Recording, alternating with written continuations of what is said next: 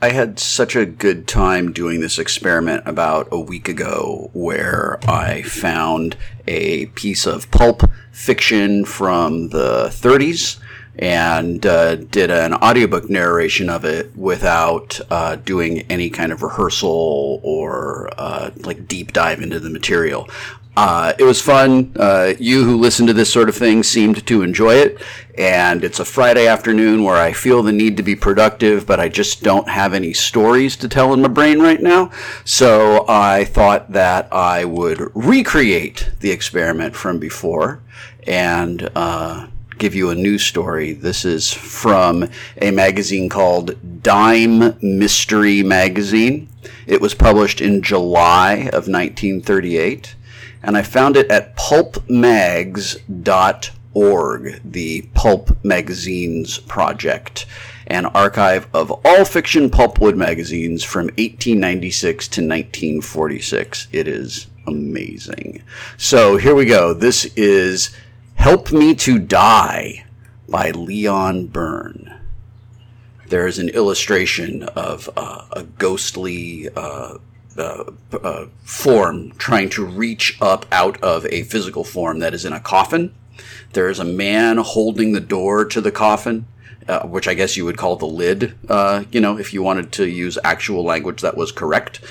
There are 3 candles behind the lid of the coffin, and then inset into that picture is a smaller picture of someone pouring liquid between 2 test tubes in front of a Bunsen burner and Erlenmeyer flask with a coil coming up off the top of it.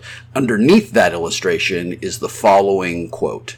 "That was my dead body they carried from this room last week. My body, yes, but I am not dead. Listen but a moment to my story, and then, if you can deny me still, ... So that's everything that I know about this story as I make the following choices and I read it. In the name of God, in the name of all you hold dear, I beg of you, I beseech you, as no man has ever besought another, help me to die. That was my body they nailed in the coffin and carried out of here last week. My body, yes, but I am not dead. Listen but a moment and let me tell you, and then, if you can deny me, there never was a woman more beautiful, more tender and fragile than the girl who had just become my bride, golden-haired, blue-eyed Stephanie. And because the love we shared was so great and so precious, I had brought her to this little village where we could be alone to savor to its fullest the blossoming of the tie between us. That was why, when we first encountered the ancient, my impulse was to turn back and avoid him. We were walking in the fields by the river. You can see the place from the window here. He was standing in the center of the path, staring down at the ground. There was nothing evil or alarming about his appearance, you understand, just the contrary.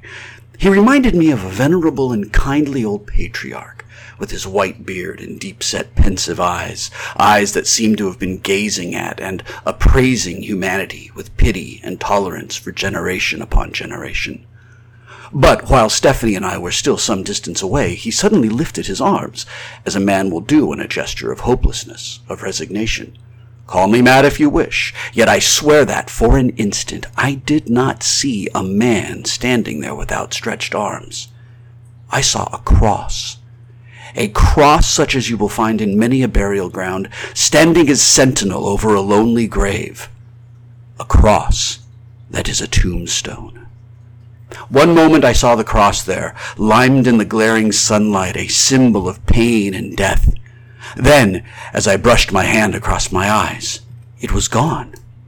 The tall, somber figure of the man had dropped his arms, lifted his eyes from the ground to gaze moodily at Stephanie and myself as we came up. There was death there at his feet. Tiny and immaterial death, but symbolic.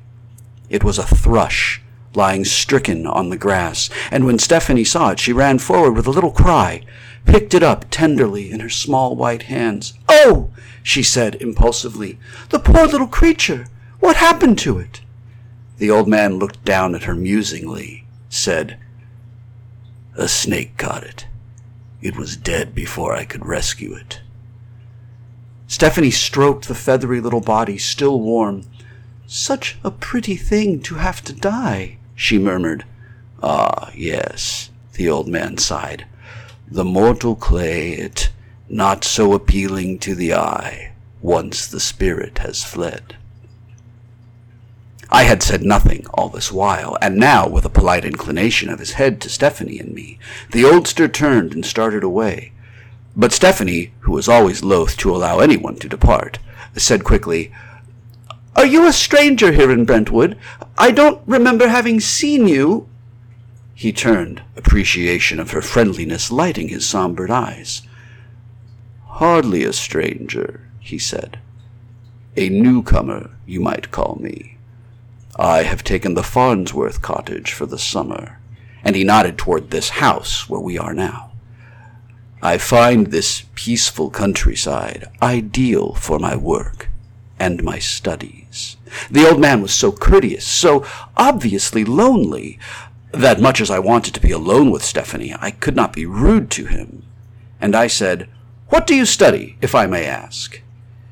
"Death," he said quietly. Then, when he saw the startled, questioning look in Stephanie's face, he quickly added, "Death and its conqueror, life. I study the soul of man. I would be honored to receive you some attention when you have a few minutes to while away. You and the young lady both." Then he turned and was gone down the path, with long, impatient strides. That was our introduction to Dr. Nathaniel Creighton, and if I thought at the time that it was a crack-brained eccentric that we had encountered, I quickly changed my opinion when Stephanie and I called on him, for we did accept his invitation. Diversions were few in the little village of Brentwood where Stephanie and I had come to spend our honeymoon, and though we wanted nothing more than each other's company, there was something about the old man, an elusive sense of hidden and strange powers, perhaps, that we could not seem to forget, and that drew us to him. We visited the old man 2 days later, spent a pleasant afternoon, and the next day, at his request, I returned alone to his cottage. Despite his countless years, Nathaniel Creighton's mind was brilliant, razor-keen, and he possessed a store of knowledge as vast and illimitable as the many-starred heavens. "Life," he said that afternoon, "and death are two things that no one can avoid. We see them, but do we know what they are? We can say when an organism begins to function, it is what we call life. When it apparently ceases to function, it is death. But in man there is something beyond this mere bodily functioning, something beyond the mind even. We choose to call it the soul. Where does this soul come from before we are born? Where does it go when we die? I am a scientist, mind you, and scientists can explain life and death in terms of physics and chemistry. The soul they cannot explain. That is why all true scientists are religious men. Cold reason tells them there is a supreme being, a guardian of the souls, a god, because there must be a god. Yet there is still so much about life and death and the soul that man has not fathomed. When life ends, the soul returns whence it came. But what happens when life is suspended? We see a girl swimmer suddenly seized with a cramp, see her go under. Half an hour later, her body is dragged up from the bottom of the lake, stretched out on the shore. Her body is cold, she has stopped breathing, no heartbeat is registered. We say that she is dead. Then what do we see? An hour of furious resuscitation, of massage, of heat and oxygen applied, and the corpse stirs, moans, begins to gain color as lungs and heart start functioning again. She was dead, and now she is alive. And where, when she was dead, was her soul? It had not gone back irretrievably to her maker, for it has again entered into her body. Was it not hovering near, present, hopeful, watchful? He stared at me long and penetratingly. I have worked for many years, he went on slowly, many years, to perfect an elixir that will liberate the spirit, the consciousness, the soul from its earthly shell, the body. Yesterday, I believe I succeeded. I do not know for sure, but I think so. Only one thing remains. Proof by experimentation. He looked at me eagerly. Will you help me with the experiment? My sudden apprehension must have shown in my face, for he went on hurriedly. No! Well, look at that. I hit my desk. Way to break the mood, Wheaton. My sudden apprehension must have shown in my face, for he went on hurriedly. No, do not misunderstand me. I do not wish to try the experiment on you. I will be the subject. But I must have your help. After I have injected the elixir into my veins, after its powerful chemical action has reduced my body to apparent death and liberated my spirit, after this has continued for a period of minutes, a second hypodermic, containing the counteragent, must be administered. If the elixir is perfect, my body will resume its functioning, again become alive. I protested vigorously at first that there were certain things which belonged to God, which man should not tamper, but even as I argued with him, I was mentally scoffing at his theories and his claims. Nathaniel Creighton's mind was brilliant, yes, but it had cracked, and he was talking of something that was impossible, preposterous.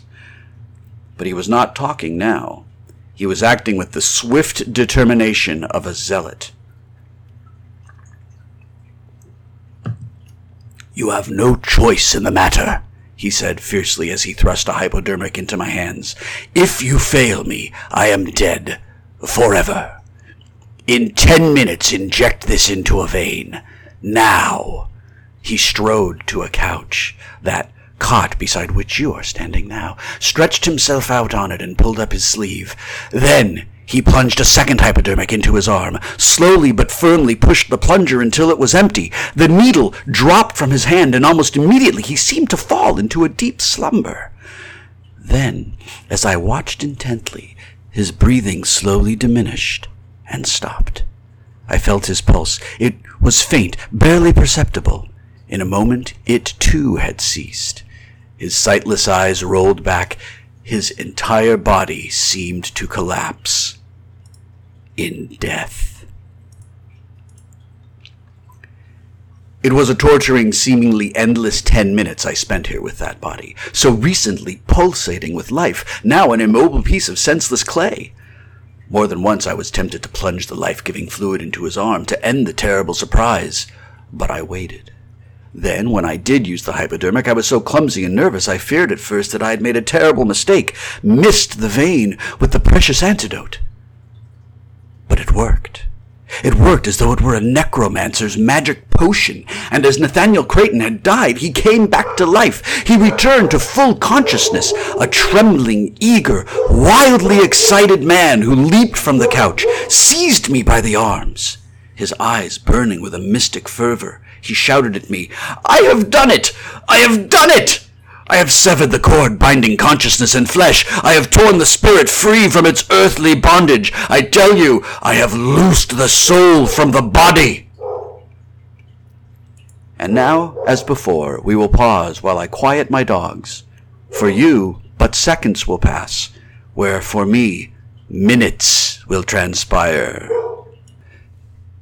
He stopped, almost overcome with the frenzy of his exultation, and I helped him to a chair. He sat there a moment, and after he had become more calm, he went on, in low and vibrant tones. It was a tremendous experience. Almost incredible.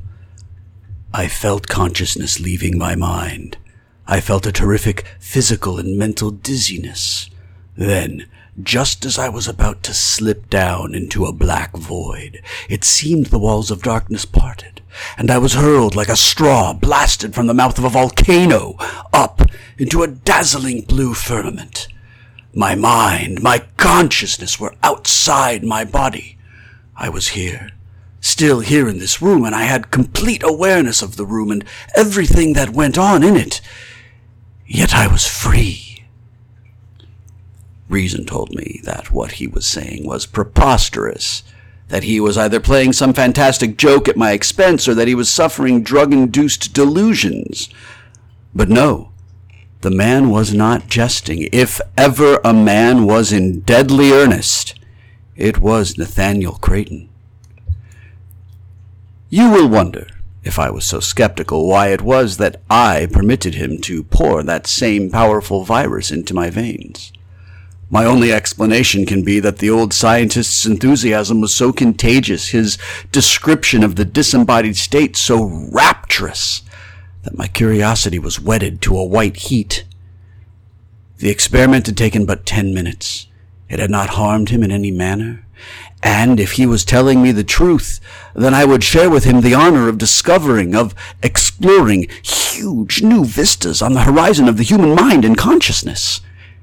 And as I asked him, then begged him to let me share his secret, a voice within me whispered, "Some things are man's, some things belong to God."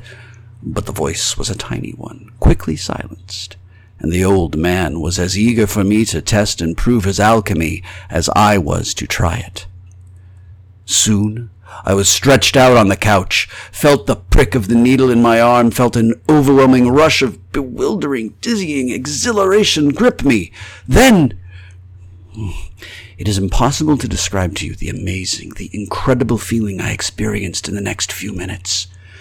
You have watched a tiny chick emerge from a shell, seem suddenly to leap out into life, full-born from nothingness. I, too, seemed to leap out into a new life. I awoke from my daze an omniscient being. I could see, I could hear, I could sense things as never before, yet I was not a slave to eyes or ears or that fumbling mass of gray tissue we call the brain. I had the all-seeing eyes, the all-knowing wisdom of a god, of the God. I could see the pale steel piece of flesh lying there on the couch, the body of Robert Gregory. I could see the tall, tense figure of the metaphysician, Nathaniel Creighton, bent over it, studying it, watching with eager, hawk-like impatience for any visible symptoms of his experiment's success or failure. I could hear him muttering over and over, "Immortality. Immortality is within our reach. The mystery of death and of life. The secrets of the Creator." I could see from above, from below, from all sides. I could see with 1,000 eyes and hear with 1,000,000 ears, for I was not seeing and hearing through crude sensory organs. I was feeling and knowing as a god would know, and my consciousness, my spirit, was all-pervading. I saw Dr. Creighton cast a nervous, speculative glance around the room, as if he were seeking the location of my presence, and I laughed, my spirit laughed, at his confusion. I saw him take a pin and thrust it into the flesh of my body there on the cot to see if there was any reflex action, and I laughed again at myself for having felt a momentary pang of alarm that I was about to be hurt, for the body did not quiver, and I naturally felt nothing. I saw him fingering the hypodermic in his hand nervously, looking at his watch from time to time. I wanted to shout to him to stay the injection, to permit me further moments of this glorious freedom of release. But I had no voice, and the lax gray lips of the body there on the couch had no volition of their own. They were as uselessly immobile as the rest of the fleshy abode from which the spirit had risen. No, I could not stop him.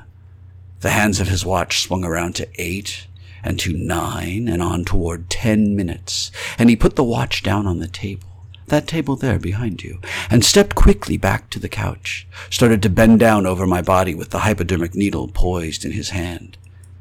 Then the laughter, the impatience, the exhilaration suddenly went out of me, for Dr. Nathaniel Creighton faltered, shook convulsively an instant, and sank to the floor with a moan.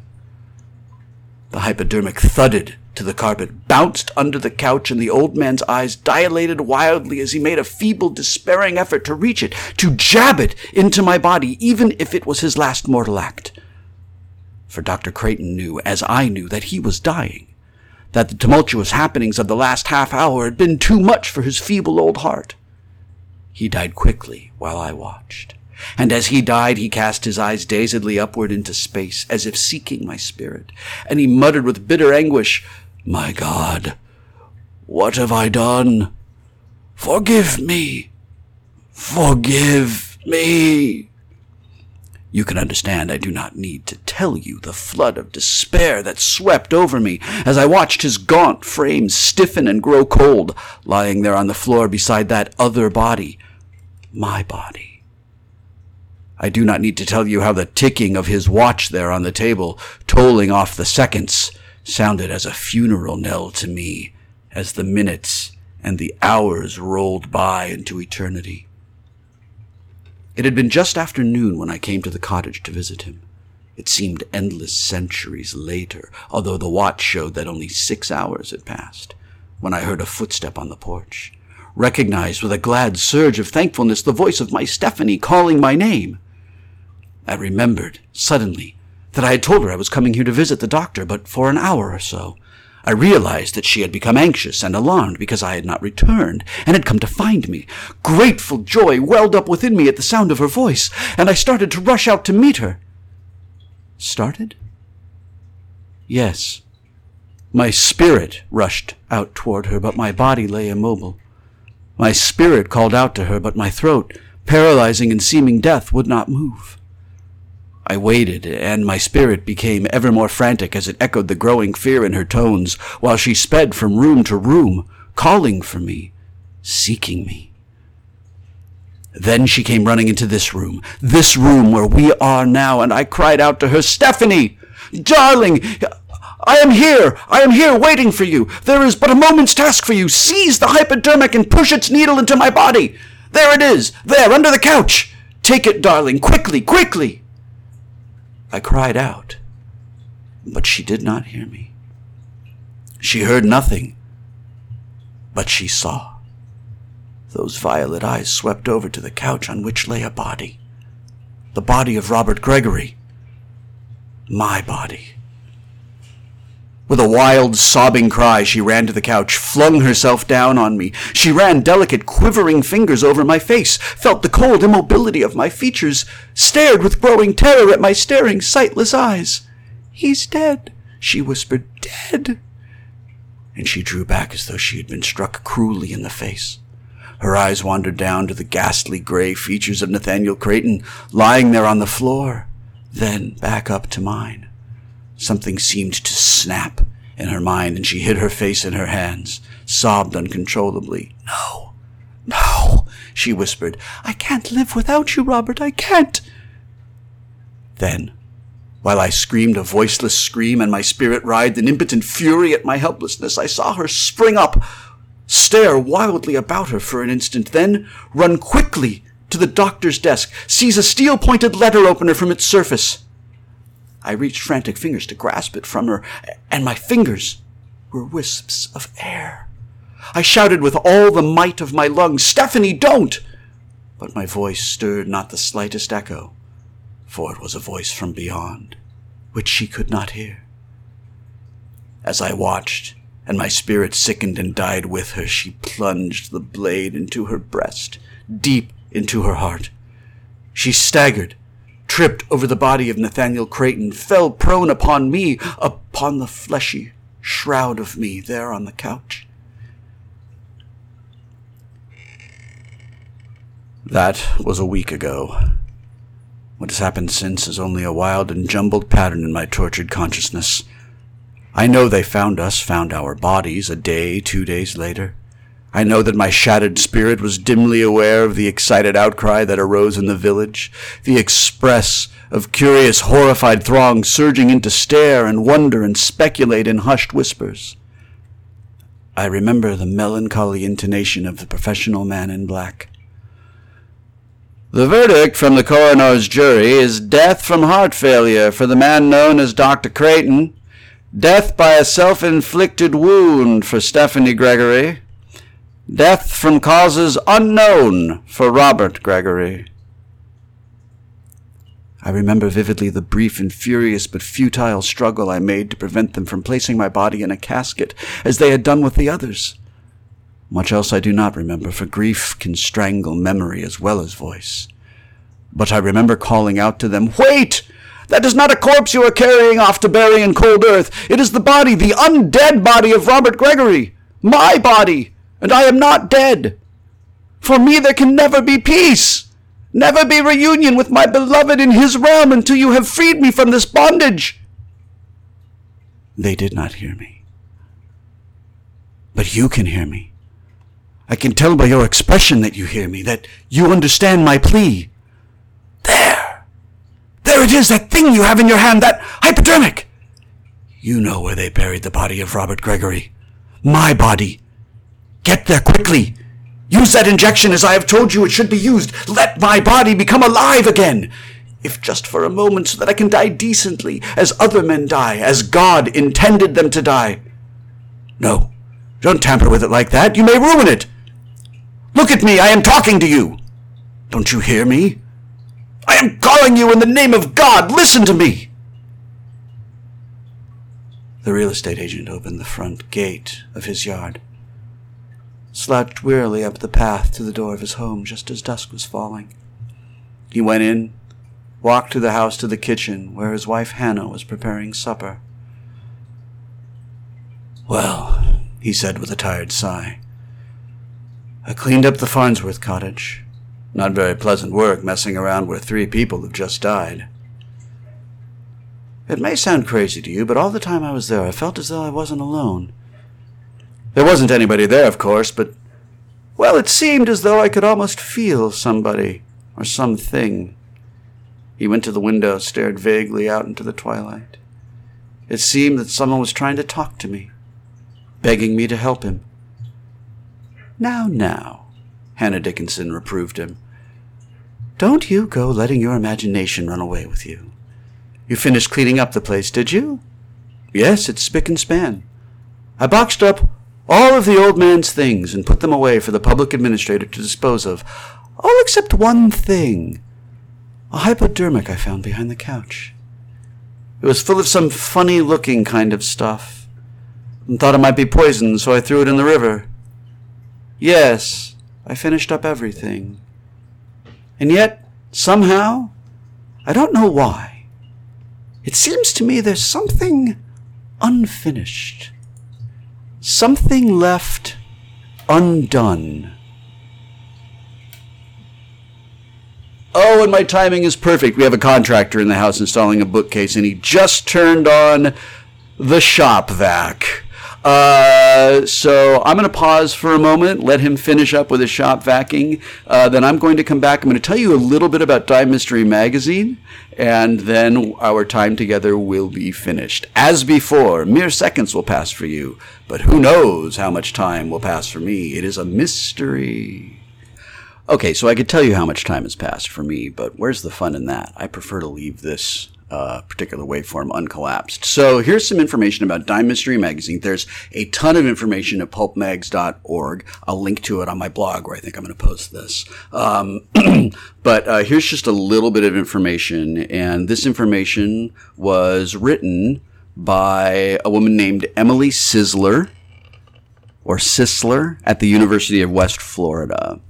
Dime Mystery Magazine is usually attributed to Harry Steger, co-founder of Popular Publications Incorporated. Steger graduated with a BA from Princeton in 1925 and published the company in 1930 after working for Dell Publishing Company with Harry Goldsmith.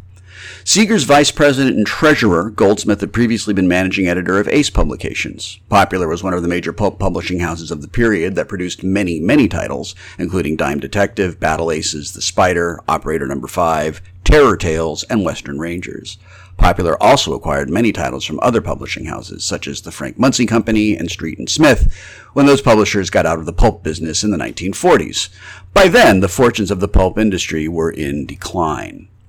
I will read one more paragraph from this very interesting but rather long section. Much of the success of Dime Mystery can be attributed to its editor Rogers Terrell. In his early 30s, when Dime Mystery debuted, Terrell had already made a career editing pulps at T.T. Scott's Fiction House, where he managed stories such as Action Stories, Wings, and Fight Stories. Terrell then became editor-in-chief at Popular, with an editorial staff that included S.V. Farrelly Jr. and John Bender. Each editor was responsible for multiple titles. Terrell, as lead editor, presided over 31 publications, which had a combined circulation of 1.7 million.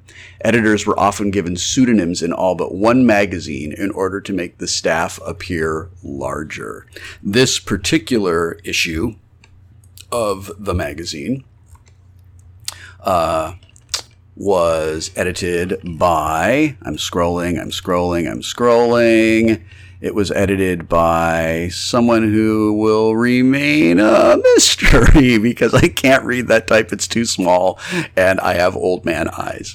Anyhow, I hope you enjoyed that story. I freaking loved it. Unlike the story I read last time, which I sort of like could appreciate with a ton of qualifiers, I just straight up loved the story, and I could actually see in my head how this could be shot as an episode of The Twilight Zone. And I even got a brief inspiration and am flirting with this silly idea of maybe crowdfunding the few $1,000s it would cost to shoot that as a short film, just adapt it and shoot it as a short film. I don't know if that's out of copyright or whatever. I presume that it is. But anyway, it's something that was fun. I hope that you enjoyed this. I am Will Wheaton. I live at willwheaton.net. I don't know where you found this, but if you want to read more of the things I have written, you can go there. If you want to hear some of the things that I have narrated, you can go to willwheaton.bandcamp.com to hear me narrate my own works,